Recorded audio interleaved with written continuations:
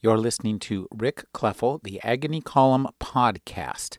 You can find additional reviews, interviews, print interviews, and book commentary 5 days a week at trashotron.com/agony.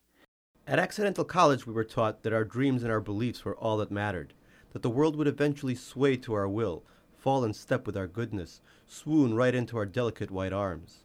All those introduction to striptease classes, apparently each of our ridiculous bodies had been made perfect in its own way. All those advanced memoir seminars, all those symposiums on overcoming shyness and facilitating self-expression. And it wasn't just Accidental College. All over America, the membrane between adulthood and childhood had been eroding, the fantastic and the personal melding into one, adult worries receding into a pink childhood haze. I've been to parties in Brooklyn where men and women in their mid-30s would passionately discuss the fine points of The Little Mermaid or the travails of their favorite superhero. Deep inside, we all wished to have communion with that tiny red-haired underwater bitch.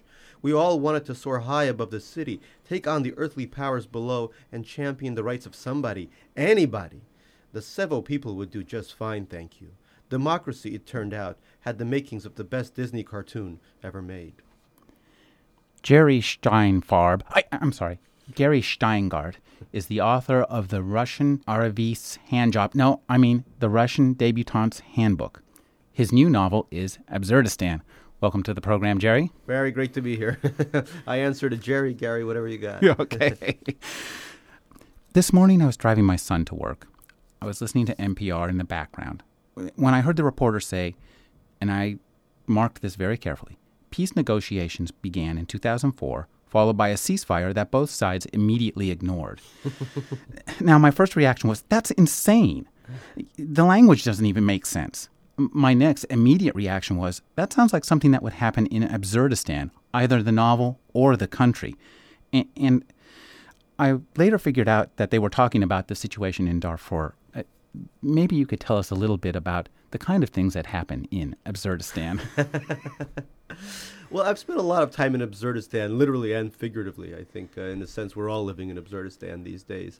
It's the kind of country where I remember I was hanging out with the minister or the deputy minister of privatization in one of these stands, and he said to me, we're so happy. I said, what's going on? He said, we're ranked as one of the 20 poorest countries in the world. And I said, so what's so great about that? He said, now there's going to be all these funds from NGOs that we can steal. It's going to be wonderful.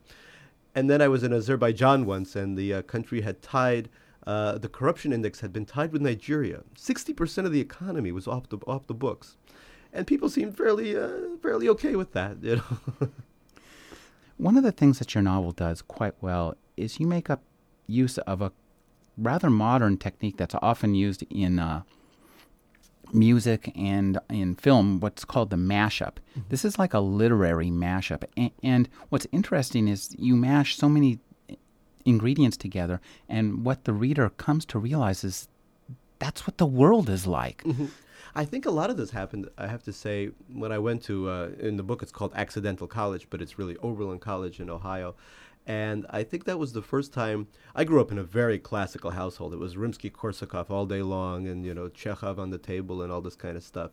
But when I got to Oberlin, where people literally were majoring in striptease and Blade Runner studies and things like that, it was just so shocking for me to see how many things could pile into one another. And the thing we were listening, I started school in 91, finished in 95, and I think rap was the first thing that I heard, which just shocked me out of my little lily white boots. I was just so impressed with the way things could be sampled, the way funk and soul and all these different things could be sampled and mixed in with some very cutting lyrics. Ice Cube, I remember, was the sort of the hero of the moment back in 1991.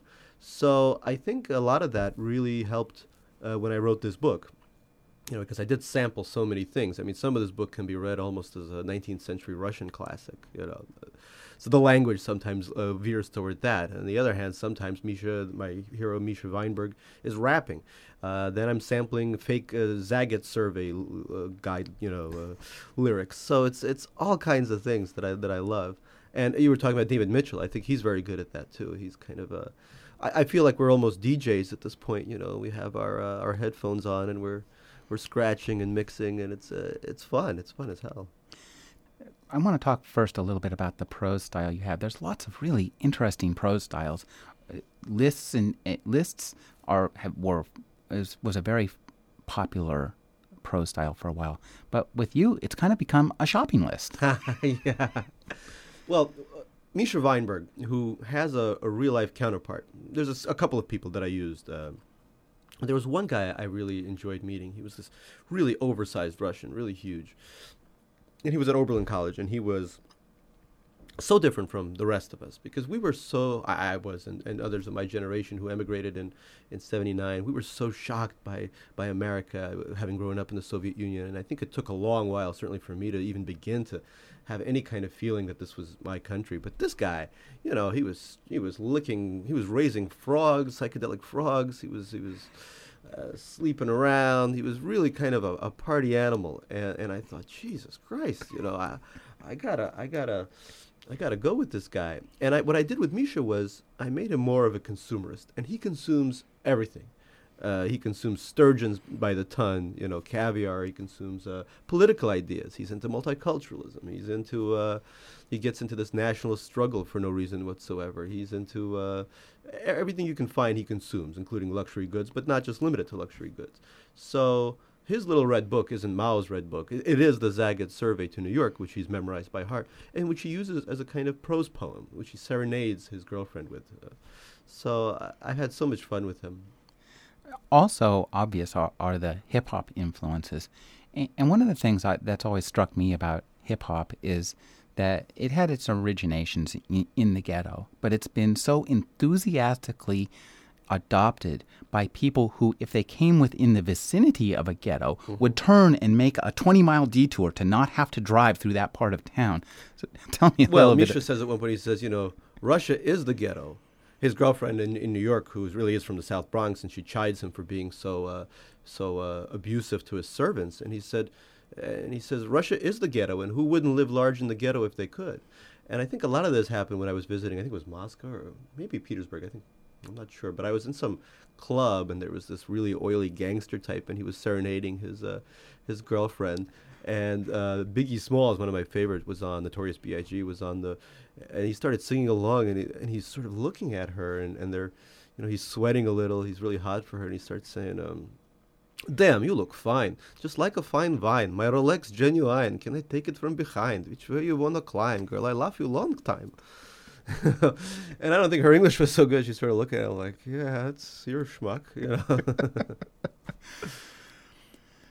Also, you get in here into what I call the Usenet response style, the email response style. Oh, yes. And so tell us a little bit about how is there an internet in Russia? Yeah, internet is actually used a lot in Russia, especially in Petersburg and Moscow. You have to understand, these are very educated people in a completely destroyed economy. So they know how to hack into anything at the drop of a dime. They're just really good at this. The only problem is nobody's employed, or there's not enough employment of any kind that will generate enough income to survive, except for there's a growing middle class in Moscow. So, no, internet is huge. And I realize, look, all love affairs at this point are conducted pretty much on email, with the exception of the year I spent in Italy, where all adultery takes place in text messaging. It's SMS. But text messaging is a little harder to get across in this kind of book. I'll try with my next book, I think. But emails are wonderful. I mean, look, you lose a lot of literate quality, obviously, and some of the emails in this book are hilariously illiterate. But at the same time, it's in a way supplanted the telephone, especially in poorer countries where it costs too much money to actually pick up the phone. Well, you do have a lot of fun with people's misapprehension of the English language in this book. But I've done some college teaching, and actually a friend of mine does some college teaching. So some of these malapropisms actually exist even at very good. I'm not going to name the Ivy League school involved, but I don't want to get her in trouble. But things like, he took me for granite, Granite, or don't hurt myself as steam, AS-STEAM. It's unbelievable. These are kids. These are our future rulers. Let's ratchet back a bit, and maybe you could give us some idea of the setup for the novel. Setup is basically this, and a lot of this occurs to me when I go back to Russia and I'm about to get on the plane back, and you have to have this hilarious collection of stamps in your passport or in this special visa that you have to leave, which show that you've paid for your hotel. I mean, it's just so pathetic. It's just very totalitarian and very reminiscent of the Soviet Union. So I always have this incredible fear as I'm about to board the plane back to New York that I'm missing a stamp or something. There's a way around this. You could just bribe the guy at the customs post for a couple of $100, but I always have this feeling that they're not going to let me back in New York. You know, it's a completely irrational fear, I think, but it goes back probably to when my parents were emigrating, and they were in danger of becoming refuseniks if they didn't get their the correct documentation. So I'm always worried about going back. And in my book, Misha Weinberg, the 325-pound son of the 1,238th richest man in Russia, wants to go back desperately to New York because he's a big fan. He's very rich, of course, so he has this beautiful loft downtown, and he has this beautiful Latina girlfriend, Rowena Sales, whom he can't live without. And unfortunately, his papa, while Misha is visiting Russia, his papa kills an Oklahoman businessman with ties to the Bush administration. So Misha, of course, will be denied the visa by the American government as a retaliation. So he can't get back to the United States. So he spends the entire novel trying to get back in. And the way he decides to do it is to travel to this country, which is nicknamed Absurdistan. And it's an oil-rich republic by the Caspian Sea. And Misha wants to get to buy a fake Belgian citizenship from a very crooked Belgian embassy official down there. So when he goes down there, everything is fine. It's known as the Norway of the Caspian. But very soon it becomes the Rwanda of the Caspian because it breaks out into this terrible civil war between two ethnic groups which have absolutely no differences whatsoever. Misha falls in love with the daughter of one of these warlords who heads something called the SKRAD, the State Committee for the Restoration of Order and Democracy. And Misha becomes the Minister of Multicultural Affairs for the SKRAD in this really bizarre plot to get in good with America. And the country is pretty much run by Halliburton and a couple of oil companies such as BP, Chevron, Texaco, ExxonMobil. So Misha gets involved in oil politics, and things steadily deteriorate. And I won't give away anything else. Tell us a little bit about some of the places that you visited, that you drew on to create some of the scenes in this book, which are both surreal and funny.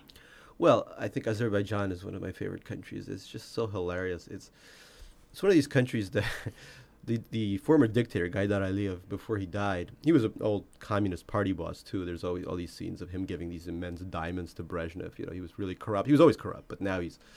So right before he died, he decided as a kind of birthday present or something, he would give the whole country to his son, who looks a little bit like a kind of Middle Eastern Porky Pig. He's adorable. He's so cute. And he's incredibly corrupt. And he was just... and the country's authoritarian. It's kind of a kleptocracy.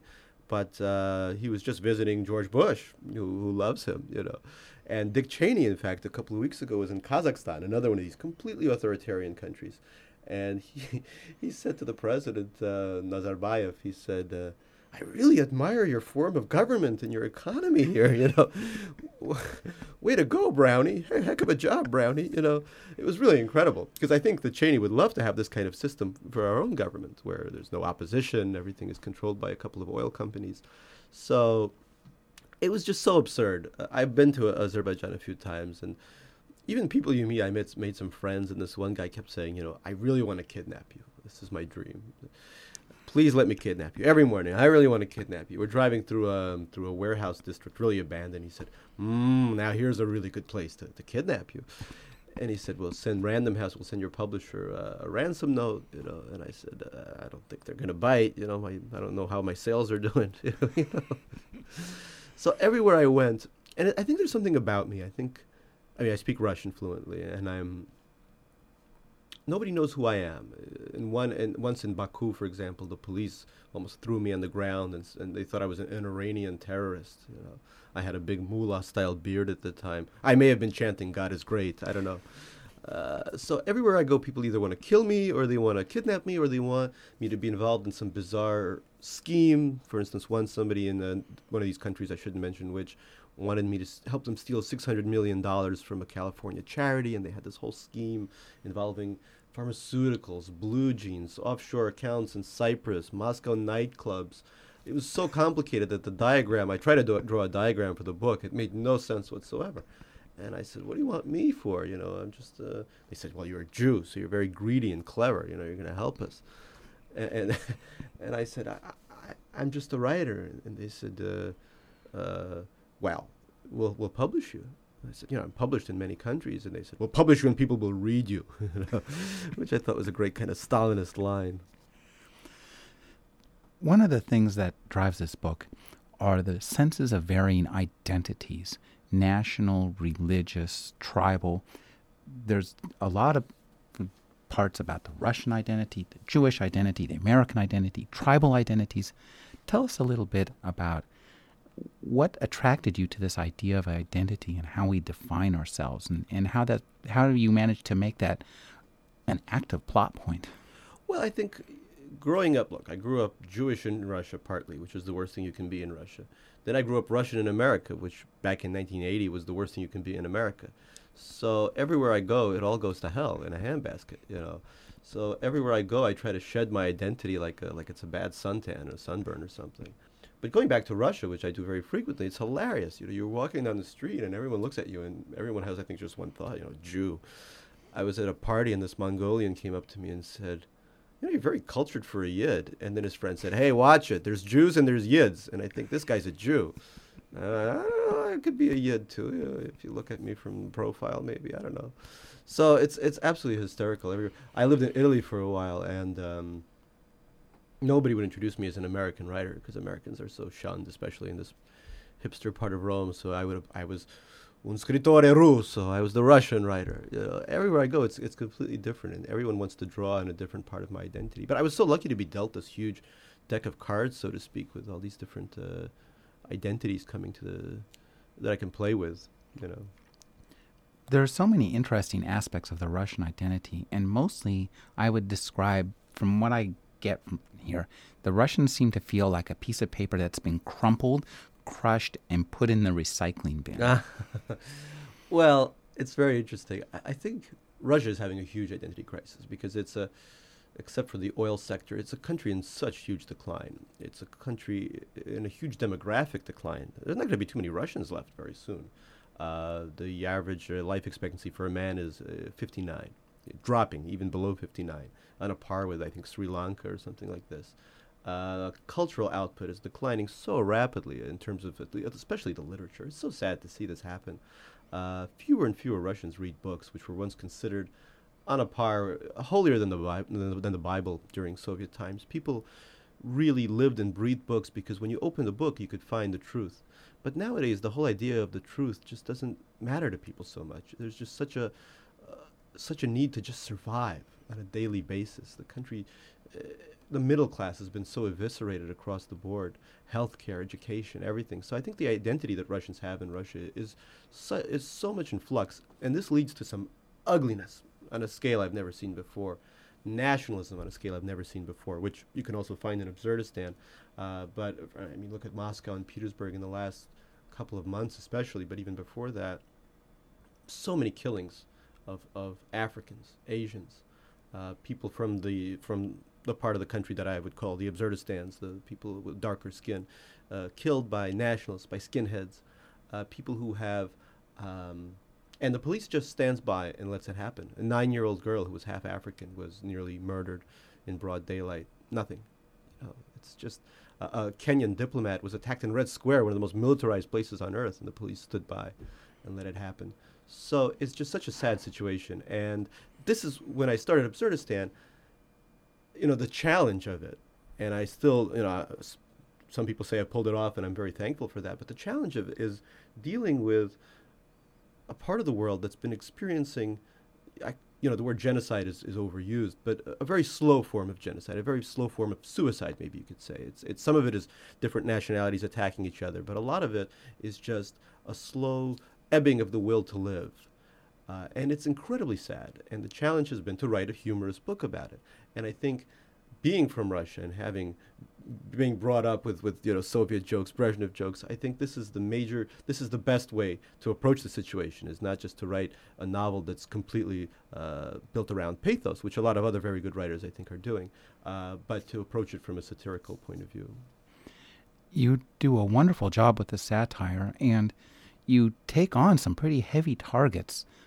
At one point, you actually have a chapter entitled A Modest Proposal, and I think that it gives Swift a bit of a run for his money, and you do some things that are really pretty scary. It's not often that somebody pulls off like 10 pages or so of pure Holocaust humor. Yeah, exactly. No, I was. I think the New York Observer wrote in a very nice review about how I would be, I think, chased across the Brooklyn Bridge by the rabbis in Williamsburg or somewhere. Judaism was a very difficult thing for me because my father is a very fervent believer in Judaism, and his Thanksgiving toasts are dedicated to the Creator who watches over Bush, So Russians are one of the most conservative ethnic groups around.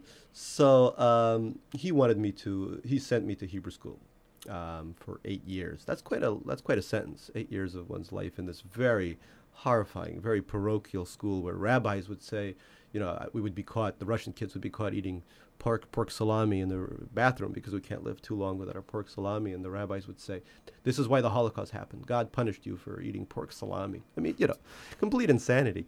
And the other thing is, of course, the Misha's, a lot of his travails are based on this very botched circumcision, which happened when he's about 18 years old. And I was circumcised fairly, not 18, but I think I was about 10 or something, 10 or 11. The most frightening experience I've ever had in my life, as you can imagine. Performed in a horrific, well, it is funny now, but performed in a horrific Brooklyn hospital with these Hasids sort of egging me along, let's get you snipped. So when people say, well, how can you do Holocaust humor? How can you do anything like this? And I always say, look, I gave it the office when it comes to this religion. I gave 8 years of my life. I gave the best part of my penis. I have show me the money here. I feel justified in this kind of broad range of humor, I think. And successful as well. One of the main people who gets mentioned a lot by Misha is Oblomov.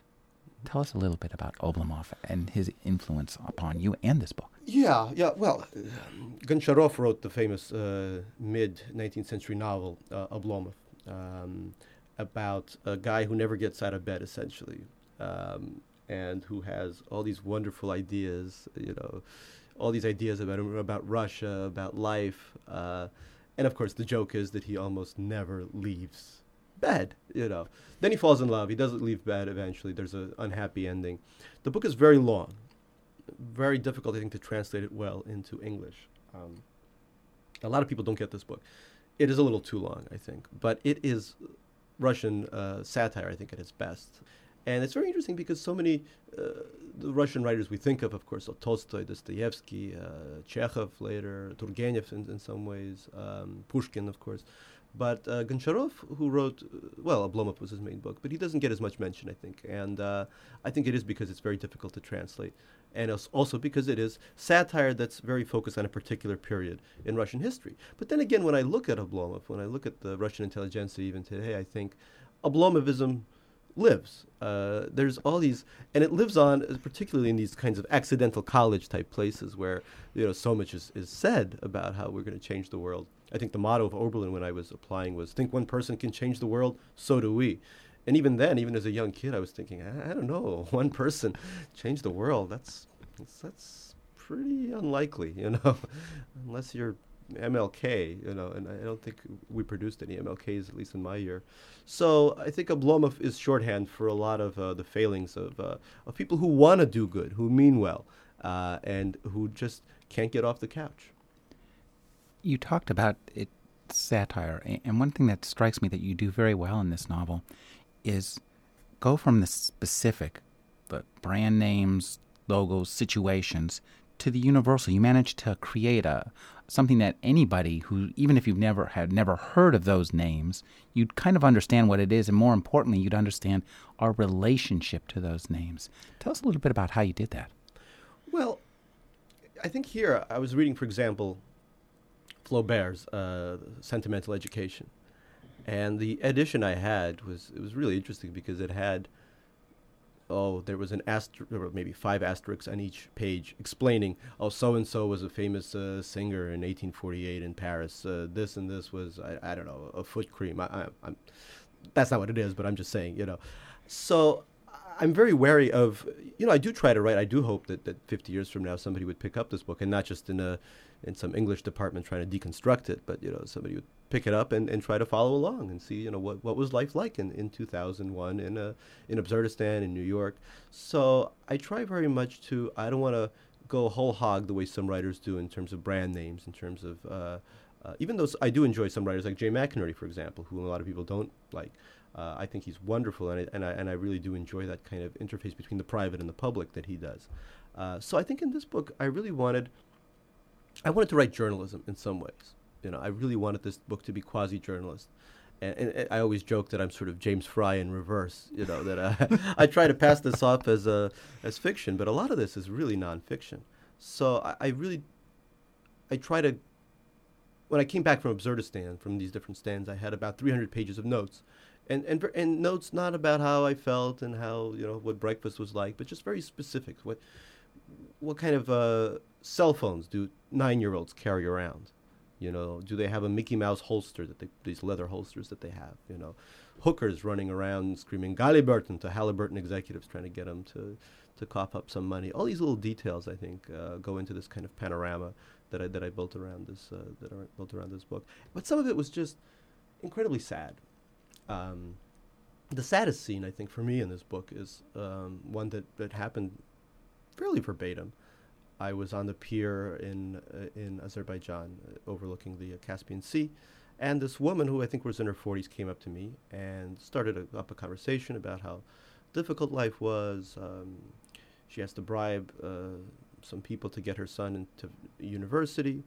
She's ethnically Russian. She lost all her money, as many of people did, after the collapse of the Soviet Union, and then she started to suggest that I buy her 5-year-old daughter, at least for an evening. And the daughter was playing right next to us in the sand. And I froze. There was this incredible sense of panic on my part because, I grew up in this society. And I left as a child, but there's a kind of kinship that I feel to this society, to these societies, I should say now, that I don't feel to a lot of other places, in Europe, even in America to some extent. This woman could have been somebody my mother could have known growing up in Russia, and here she was trying to sell her daughter.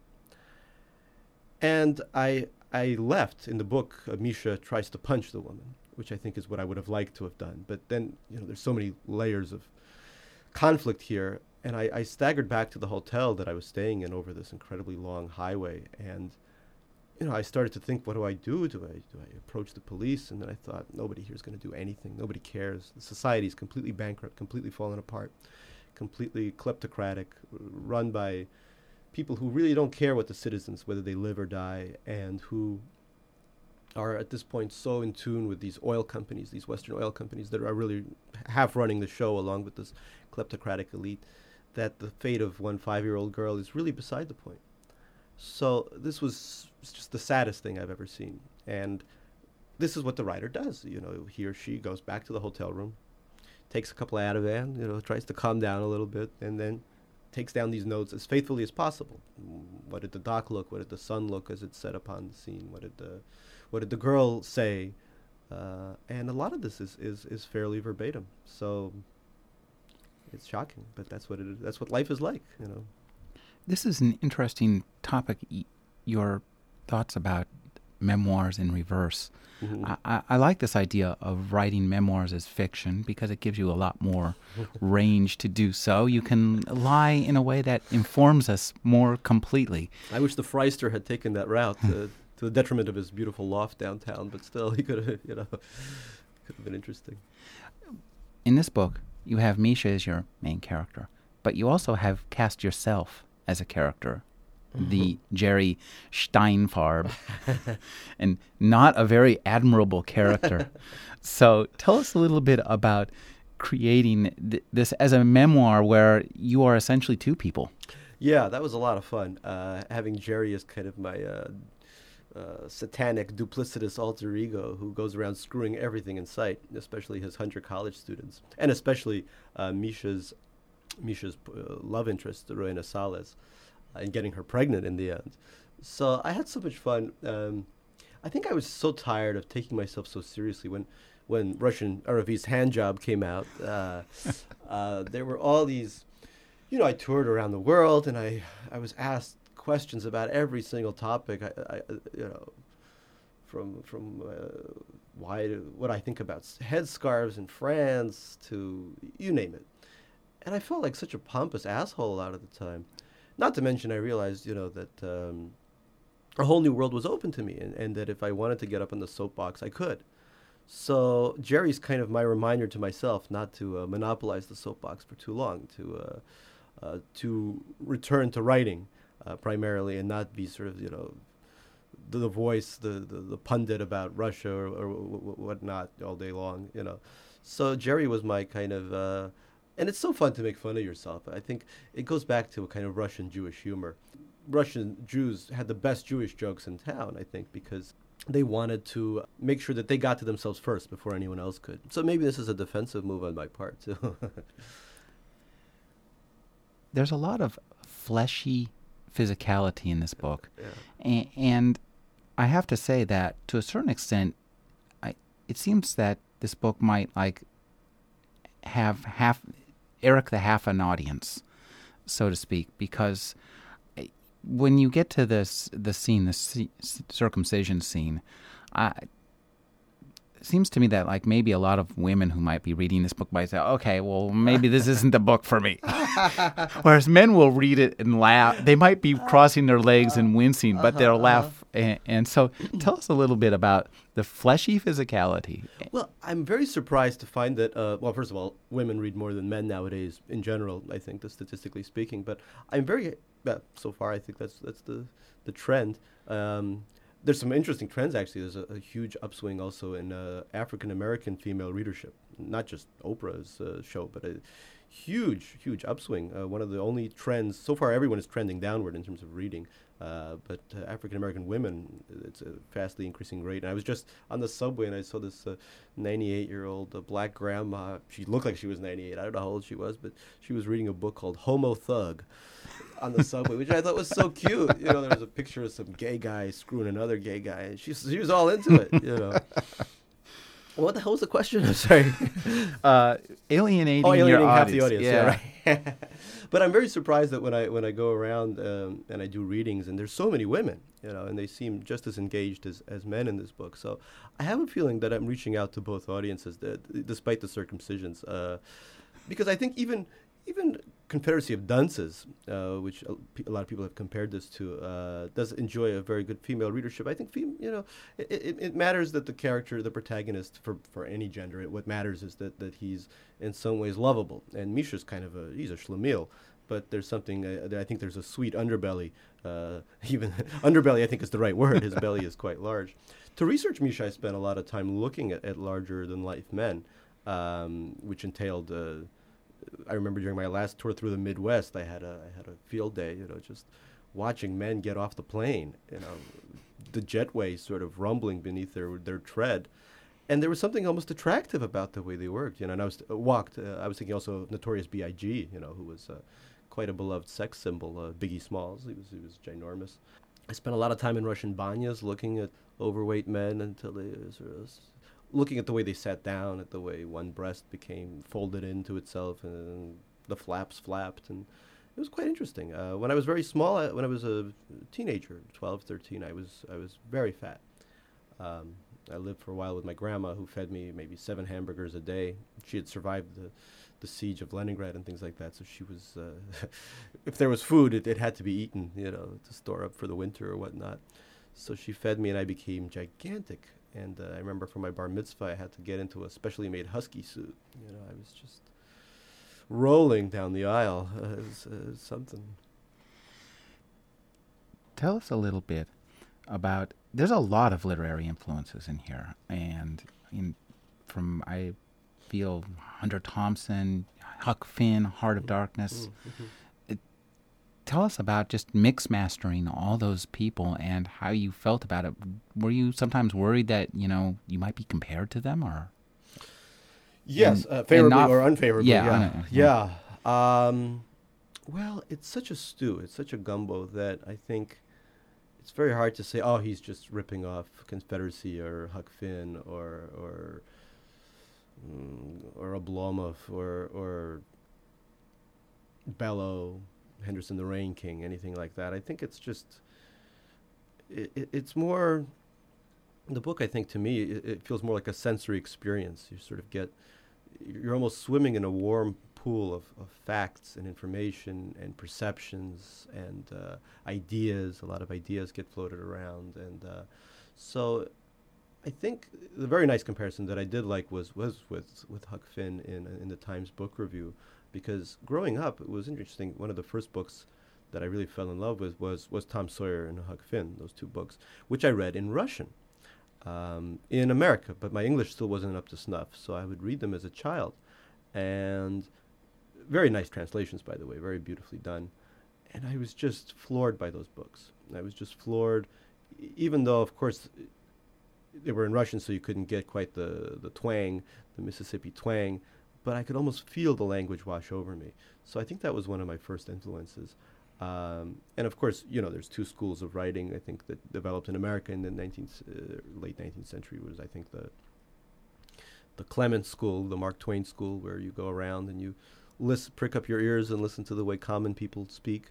And then I think there's the Henry James School, which is the sort of more elitist social observing going on. And I think I'm much more of a kind of Twain writer than a James writer. And then I think the major influences would have to be, they would come from Russia. Oblomov we talked about. Turgenev's Fathers and Sons is probably my favorite novel. Not a comic or a satirical novel by any means, but in 100 and some odd pages he touches love, mortality, the futility of family love in a way that no other book since has done for me. So I always turn to that. It's probably the most underread book outside of Russia in the Russian canon. And in America, the Jewish humor, the Bellow and the Roth, the greatest living American writer right now. I think those two are incredible writers. You mentioned Fathers and Sons because Fathers and Sons play a big part in this book, Exactly. and it's beautifully done. Tell us a little bit about going back and forth, because I think that's one of the things about this book. Was when you're writing a satire like this that's so wide and vast and very funny, there's a potential for it to disconnect from the reader emotionally, and you never do that. And part of this is the relationship that's at the core is between the father and son. So tell us a little bit about that. Well, I think every book needs some kind of ballast to weigh it down to some particular location. And a book like this takes place in New York and St. Petersburg. New characters come along every 20 or 30 pages. New scenarios are introduced. The book is really like whirlwind global trip. So what a book like this needs, I think, and which I tried for, and I thank you for saying that I've accomplished it, at least to some extent, is a very strong relationship between two people. In this book, it's the relationship between the father and the son. In the first book, it was more the relationship between the mother and the son. Russian relationships are very different from American relationships, family relationships. It's, I think, I think you would have to look toward the 18th century, maybe in America, when families were still this close, where most people grew up with their parents, not even in the next room, but in the same room. Brodsky has a beautiful essays about this, about growing up and hearing, lovemaking coming from literally around the corner. It's a very strange, very kind of incestuous, and very, in the end, I think, fairly unhealthy relationship that goes on in Russian families who grow up in this kind of, I think, in the book, I think I call it the cloying warmth or something. I think some reporter for the Herald Tribune who was visiting Russia called it the cloying closeness of the Russian family. There are some things that are beautiful about it. It's really, it's a family unit that will survive no matter what. Well, at least until the life expectancy of 59 is over for men, and the heart attack and the liver explodes, etc. But there's also something overwhelming about it, and I think I try to chronicle that in this book. The father dies fairly early in the book, but he's never dead as far as Misha is concerned. He's with him all around, and he contributes to the fact he's the only person that Misha really loves. He loves New York, he loves Rowena, but in the back, all he wants to do is please. In the back of his mind, all he wants to do is please his father. which is not possible. Not just because his father is dead, but because his father is unpleasable in the end. And I think a lot of Misha's problems Misha has with his own morality stem from this fact that his father was a person who tried to be moral, but in the end was one of the most immoral people around. This book is very funny. It will make most people laugh out loud in an embarrassing fashion. A lot of it is really raunchy male humor. And tell us a little bit about writing humor. It's difficult. Well, I don't know if it's that difficult for me because, to be honest, it's all I know. I have no skills. Like I can't be a lawyer or an aircraft pilot or anything. What I do is I try to write funny sentences. Sentences that can turn on a dime is my dream, but also that are funny, out loud funny, but also that aren't cheap humor. That's not just having your arrows and slinging them at any target that passes by. Humor for me, I started writing humor very early on. When I was in this horrifying Hebrew school, I felt the Old Testament. I was being hit over the head with it every day. Well, I remember prayers in the morning. The boys had to say this prayer saying, "Thank God I was not born a woman." And even at that young age, I thought, there's something fishy about this. So I started writing my own version of the Torah, which I called the Gemara, which, being the nerd that I was and possibly still am, I actually typed up on a scroll sideways. I don't know how the hell I did this. It required so much effort just to get this stupid thing on a scroll. And the Gemara was incredibly raunchy for an 11-year-old. I think I was probably already starting to get a Woody back then. So I had chapters like Exodus became Sexodus, And I don't think the local mullahs liked that very much, but it was such a great outlet. And I remember, the kids hated me in school because I was this. It was a very materialistic school. It was United Colors of Benetton could have opened an outlet, in there. It was everything was just what you wore and how you dressed. And I, of course, was wearing some kind of coat made out of a Russian bear at that point, which had its own particular odor, which didn't endear me to anyone, rabbis or laymen. So it was very funny that when I wrote this thing, people weren't exactly friendly with me, but they took note. I was an oddball, but I was a noticed oddball. I wasn't one of the, a lot of the Russians were so despised that they just retreated to the bathroom. They didn't, they couldn't interact at all with the kids around us because we were hated so much. This was 1980, so there were all these movies out: Red Dawn, Red Squirrel, Red Hamster, all these movies about the Soviet Union attacking America, and we were these much hated communists. So for me, this was the first outlet that I had, and I said, hey, I can do this, and people take note. I'm not as hated as I was before. Tell us a little bit about the figures of women in your novel. Well, I think for a character like Misha, and for any young immigrant, the opposite sex, the native-born opposite sex, is sort of the ultimate ideal, because they will translate you into the local language in a way, through them, through a woman or a man, depending on your gender or your orientation. That's how you will really get to know a country. I lived in Italy for a while. I never had an Italian girlfriend. I had an American girlfriend at the time, and there's something that you don't get when you're living in a certain place and not affiliated with or not seeing somebody local. So I think Misha, and also Vladimir Gershkin, the hero of my first book, I think for them, American women are the only way that they can score a sense of being an American or a sense of being modern or Western. So I think Misha is so in love with his Rowena Sales, his Latina girlfriend from the South Bronx, because to him she represents everything that's good about the world. Unlike himself, she's had to strive for everything she's gotten. And unlike him, she really does have a sense of who she is. She's not a person who's sort of scattered around the world, this kind of rootless cosmopolitan, as Stalin would call Jews, but she is somebody who is very much a part of her milieu, being the South Bronx, which Misha also adores. So I think for Misha, these women are a stand-in for the absent mother. His mother died very early on. His mother was sort of the cultured member of the family, as opposed to his father, who was this kind of foul-mouthed ragamuffin.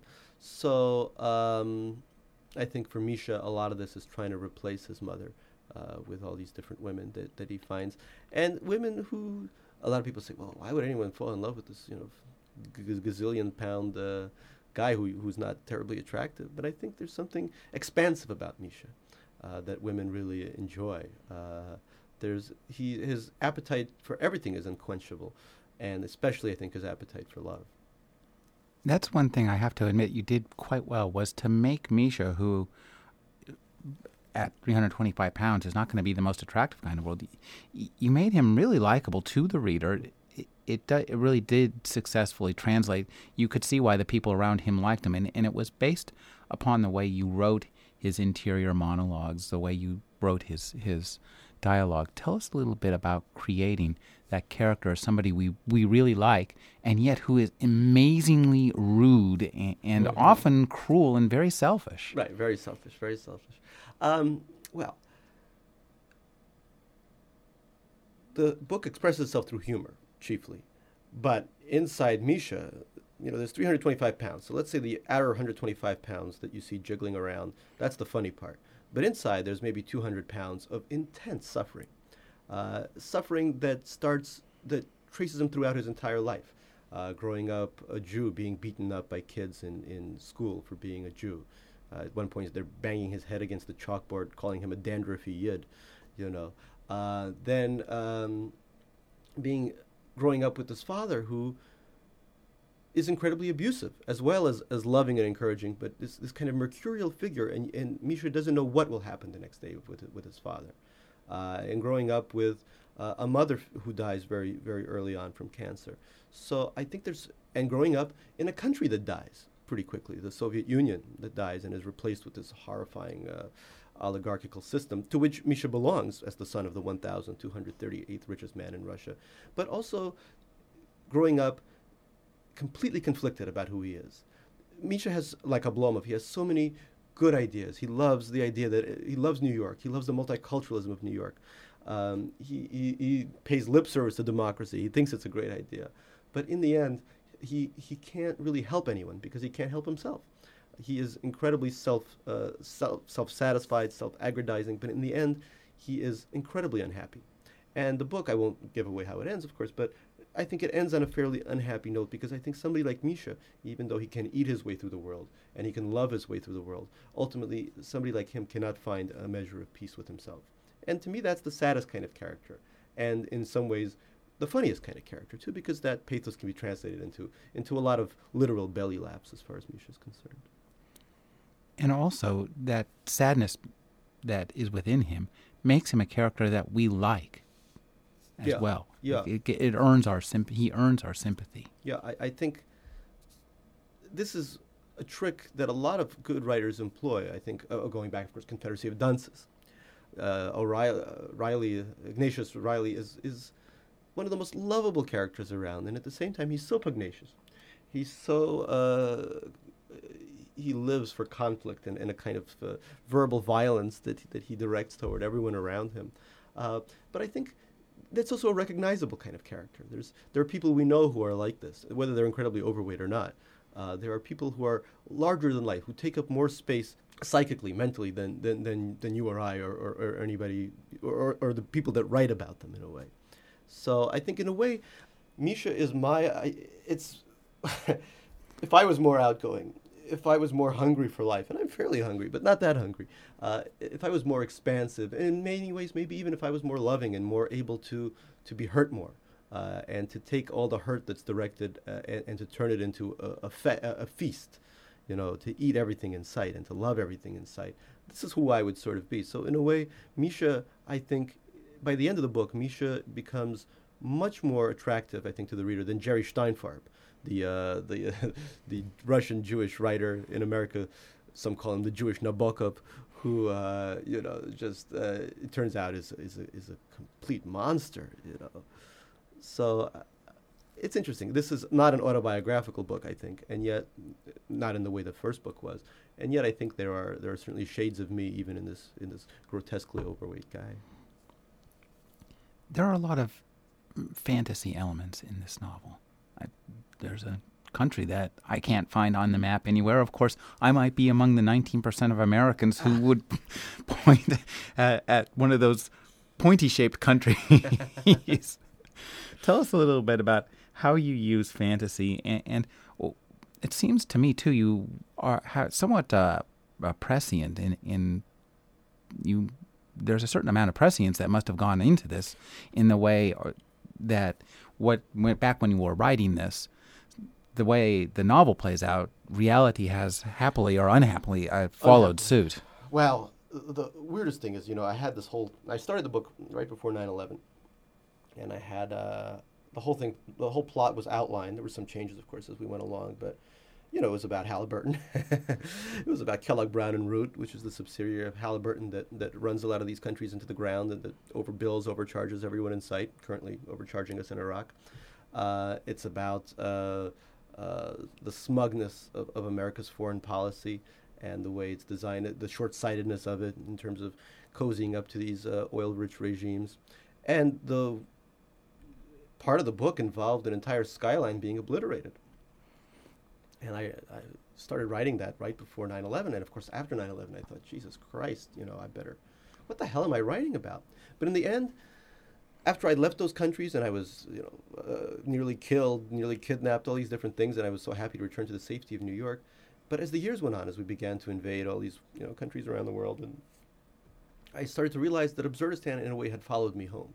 And that Absurdistan wasn't even really a country that I had made up, but more of a frame of mind. More of a state of being and more of a way of conducting policy and a way of dealing on such a cruel level with people around the world. And I think when I was in these countries, what stuck in my mind most was the cruelty of people, man toward man, man toward nature, man toward animal. And after I returned to the United States, after 9/11, I saw so much of that being replicated here. And it moved me, and it was this. Writing this book, there were moments of intense sadness because I felt that I wasn't just writing fantasy. This wasn't so much of when we write. So much of it is escapist in a sense. We want to get away from where we are, but where I was when I wrote this, began to mirror the country I was writing about so much. The headlines each day would become more and more like my book. What I was just talking about, Cheney returning to Kazakhstan and praising their form of government.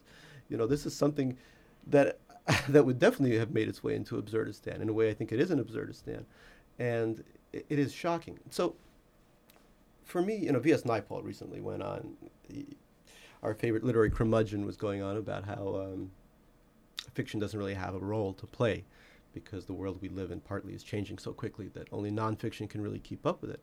It's just such nonsense. I think we have such a responsibility to, as fiction writers, to document the world around us and to really connect with the reader in a way that nonfiction sometimes has trouble connecting. Not always. There's some brilliant nonfiction, of course, but in a way that isn't just until the next news cycle, but for years to come. And I think what writers have to do is we have to leave Brooklyn, where we all live. We have to leave. What is it in L.A.? Not Santa Monica. Well, Santa Monica as well.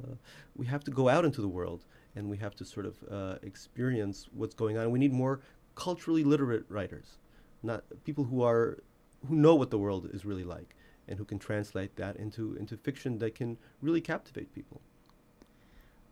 And there are brilliant fiction writers like that. David Mitchell, for example, is a wonderful example of that. This is somebody who is so well-traveled and so well-read, and who is able to write about the world of the past, the present, and the future in such moving terms, and in a way that is, a lot of his fiction, I think, is very politically charged. But at the same time, it doesn't hit you over the head with it. It just explains the world to you in a way that you wouldn't get from just reading the headlines or reading even nonfiction about these different subjects that he tackles. There are lots of political implications in your book, of course, and they're very well handled. It's powerful and underhanded at the same time. Our country, we're currently engaged in an effort to spread democracy around the world. It's an admirable goal, to be sure, but, democracy is not peanut butter, and it's harder to spread. So tell us a little bit about some of the direct political parallels. Were you thinking of Darfur when you wrote this book? Because I was reading your book this morning and listening to the radio. I'm going, wait, where am I? That's interesting. No, Darfur, of course, when I started writing this book, Darfur wasn't in the headline, so I wasn't thinking about Darfur at the time. I think it was the process, the genocide was starting, but it wasn't paramount to what I was writing. I was actually thinking about a lot of the ethnic conflicts that had erupted after the collapse of communism. The immediate example, of course, was what happened in Yugoslavia, the demolition of Bosnia as the world stood by. And where Kellogg Brown and Root, the subsidiary of Halliburton, was also present. I was thinking of what had happened in Rwanda. And more to the point, I was thinking what had happened to some of these actual Absurdistans. For example, the fight between Azerbaijan and Armenia, the terrible conflict there that had cost so many lives and that was completely ignored by the West. The different fighting that goes on in the Republic of Georgia between different factions that has decimated one of the loveliest countries in the world, a country as beautiful as Tuscany and as vibrant as any other place that you'll find in the world. And also something that's been completely ignored by the West. So, and, going to these countries, meeting people, meeting also Americans who are there for one very simple reason, or people from Europe as well, which is to extract as much as possible from the country and to leave the dry husk of it behind. The example I always talk about is, being at the Hyatt pool and having a hooker come up to me and saying, "Are you from Galiberton?" And I said to her, "No, I'm just a Russian writer." And she said, "Phew, I hate Russian writer. I only like Halliburton." And things like that, when they happen, they focus your attention on just how warped everything is, and how, look, it's not America's responsibility, frankly, to make sure that all countries subscribe to a form of democracy, but we're not making things any better. And when America makes a big stink about a country like Belarus, which has a terrible dictator, but absolutely no oil whatsoever, and at the same time invites leaders from Azerbaijan to visit, or goes over to Kazakhstan and praises their democratic evolution, people aren't stupid, and they realize that America is not a country to be trusted, and that America is only in it for the oil, only in it for the money, only in it to enrich the coffers of its own oil elites, in conjunction with the oil elites in those countries.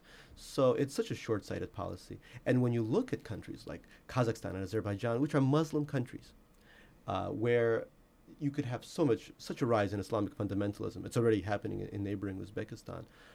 It is so short-sighted to just play to the interests of this select group of people and let the rest of the country go to hell. So we're corrupt, we're venal, but more than anything, I think, as citizens of New Orleans and other parts of the country have recognized, our government is incompetent. It is unable to deal with the world as it is right now. It is unable to meet the challenges of what it means to be a major power in the world right now. I almost wish, the Albanian government would take over our own. They'd probably do a better job at this point. Tell us a little bit about a fascinating concept that you call log cap. I love log cap. Log cap is great. Yeah, log cap is great. Log cap was a contract that the U.S. Army gives out, which Kellogg Brown and Root has won consecutively, which allows them, basically, they can build a government for whatever they build. Let's say they build a military base, right? They get a percentage of the costs, no matter what the costs are. So in my book, for example, they build an outhouse, a Texan-style outhouse out of marble. Let's say the outhouse costs $7 million. They build that to the government, and they get a percentage of profit no matter what. So I think maybe it's 3%. So let's say you get 3% profit, right? Wouldn't it make more sense to build something for $7 million than $700,000, right? So it's a complete scam. And in my book, it plays a major role because an entire country is pretty much destroyed over a log cap, over the profitability of rebuilding a country or rebuilding certain infrastructure or building American bases, et cetera, et cetera. So I had a lot of fun with log cap. I had a lot of fun researching it. There's so much stuff. There's so much books out there, so many books out there that are really fascinating to deal with this subject. But also, you go out into the world, and Halliburton is a real presence. this is a company that has its hooks, that has its tentacles in all around the world. I mean, a lot has been said about it, but I think just going out there and hanging out with Drung Halliburton workers is a hoot. I mean, it's something else. It's really happening around the world. Tell us a little bit about some of your experiences and your travels, and if you don't mind me asking, how do you afford all this travel? I mean, this is not cheap. Well, it's not actually.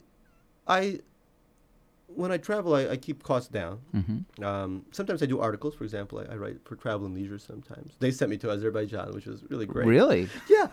I'm sort of, I think I'm one of their writers who they send to parts of the world that aren't necessarily high on the tourist agenda. I don't see too many New Jersey dentists showing up to Azerbaijan, but I think it's, I love the editor there. She's very good. My editors there are very nice about letting me go. I was just in Brazil, for example, and I went to a favela. I wrote about a favela, which is not something you're going to find very often in these kinds of travel magazines. So I really enjoy working with them.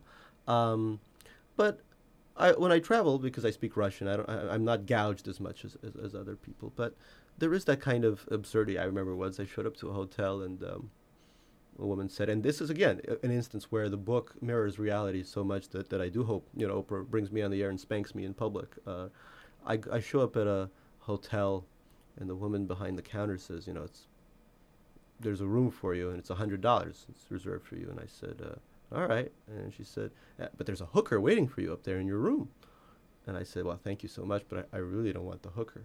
She said, then it's $200 without the hooker. And I said, it's double the price without the hooker. And she said, well, now I got to find her a place to sleep, which I thought was great. It was so absurd. And there's almost a humanistic touch to it. She's looking out for the hooker. And that went almost verbatim into Absurdistan. So what I do is, my mode is this. I show up. I'm pretty strange looking. I'm small and furry. Nobody knows what the hell's going on. Who am I? Am I an Iranian terrorist? Am I a Caspian businessman? Am I some kind of Jewish guy trying to connect with the Jewish community? What the hell's going on? Who am I? And people are very interested, and they come up and they tell me their life stories, and they talk and talk and talk, and then they all have these incredibly harebrained schemes. There was one guy who wanted to import geese from Tajikistan and sell them on the Israeli market. Everyone has some kind of weird scam that they want to perpetuate, and they see me as a means of doing that. So I just, I'm almost like a video cassette recorder. I just sit there and I just take it all in, and then it gets processed into fiction. It's the Chauncey Gardner effect. Right. Tell us a little bit. One of the things that you do quite well in this book is to create a plot amidst all these kind of chaotic travels. So I'm curious, when you wrote this book, did you outline this? Did you just spew it, or what happened? Actually, what I do is I'm a very careful outliner. It's like a movie script in some ways. There's maybe 74 points. 74 things will happen, and in the end, the characters in the end decide what stays and what goes, because they really start to speak for themselves. They develop their own personality traits. So, in a way, I'm just sort of shepherding them along, and they decide what goes on the page. And then, of course, is the editorial process. I have a great editor at Random House, Daniel Menaker, who's a great writer himself. He wrote a hilarious book called The Treatment about a renegade Cuban Freudian psychoanalyst. It's absolutely hysterical. So he was very good about knowing what proportion of humor to non-humor to use, for example, and which scenes would have to go. He really wielded a machete in terms of cutting through the froth of this book and keeping in the really good parts. And then also one of my favorite writers, probably one of my favorite writers of my generation today, is Akhil Sharma, an Indian writer who should be much more well-known than he is. He's published in the New Yorker several times. And he has a brilliant book called An Obedient Father, which is the story of an Indian civil servant who sleeps with his 9-year-old daughter. Talk about turning off a major portion of your audience, but it is the most brilliant book, I think, that's been written in a long time. And what I do when I wrote Absurdistan is I just gave this book to Akhil. And I said, Maestro, show me the way here. And he had so many brilliant ideas, especially in terms of condensing things and letting the good things shine and cutting away a lot of froth, a lot of stuff that really wasn't important to the book. So I'm really lucky to live in New York in the beginning of the 21st century, because literature may be suffering a lot, quite a decline certainly in this country, but there's so many brilliant writers around me that I can just walk out the door, meet somebody for coffee, talk to them about their work, my work, and get so much out of it, and come back with so many new ideas. So it's really fortunate for me. We've been speaking with Gary Shteyngart. His new novel is Absurdistan. Thank you for speaking with us, Gary. Thank you. It was wonderful to meet you. Mm-hmm. You're listening to Rick Kleffel, the Agony Column podcast. You can find additional reviews, interviews, print interviews, and book commentary 5 days a week at trashotron.com/agony.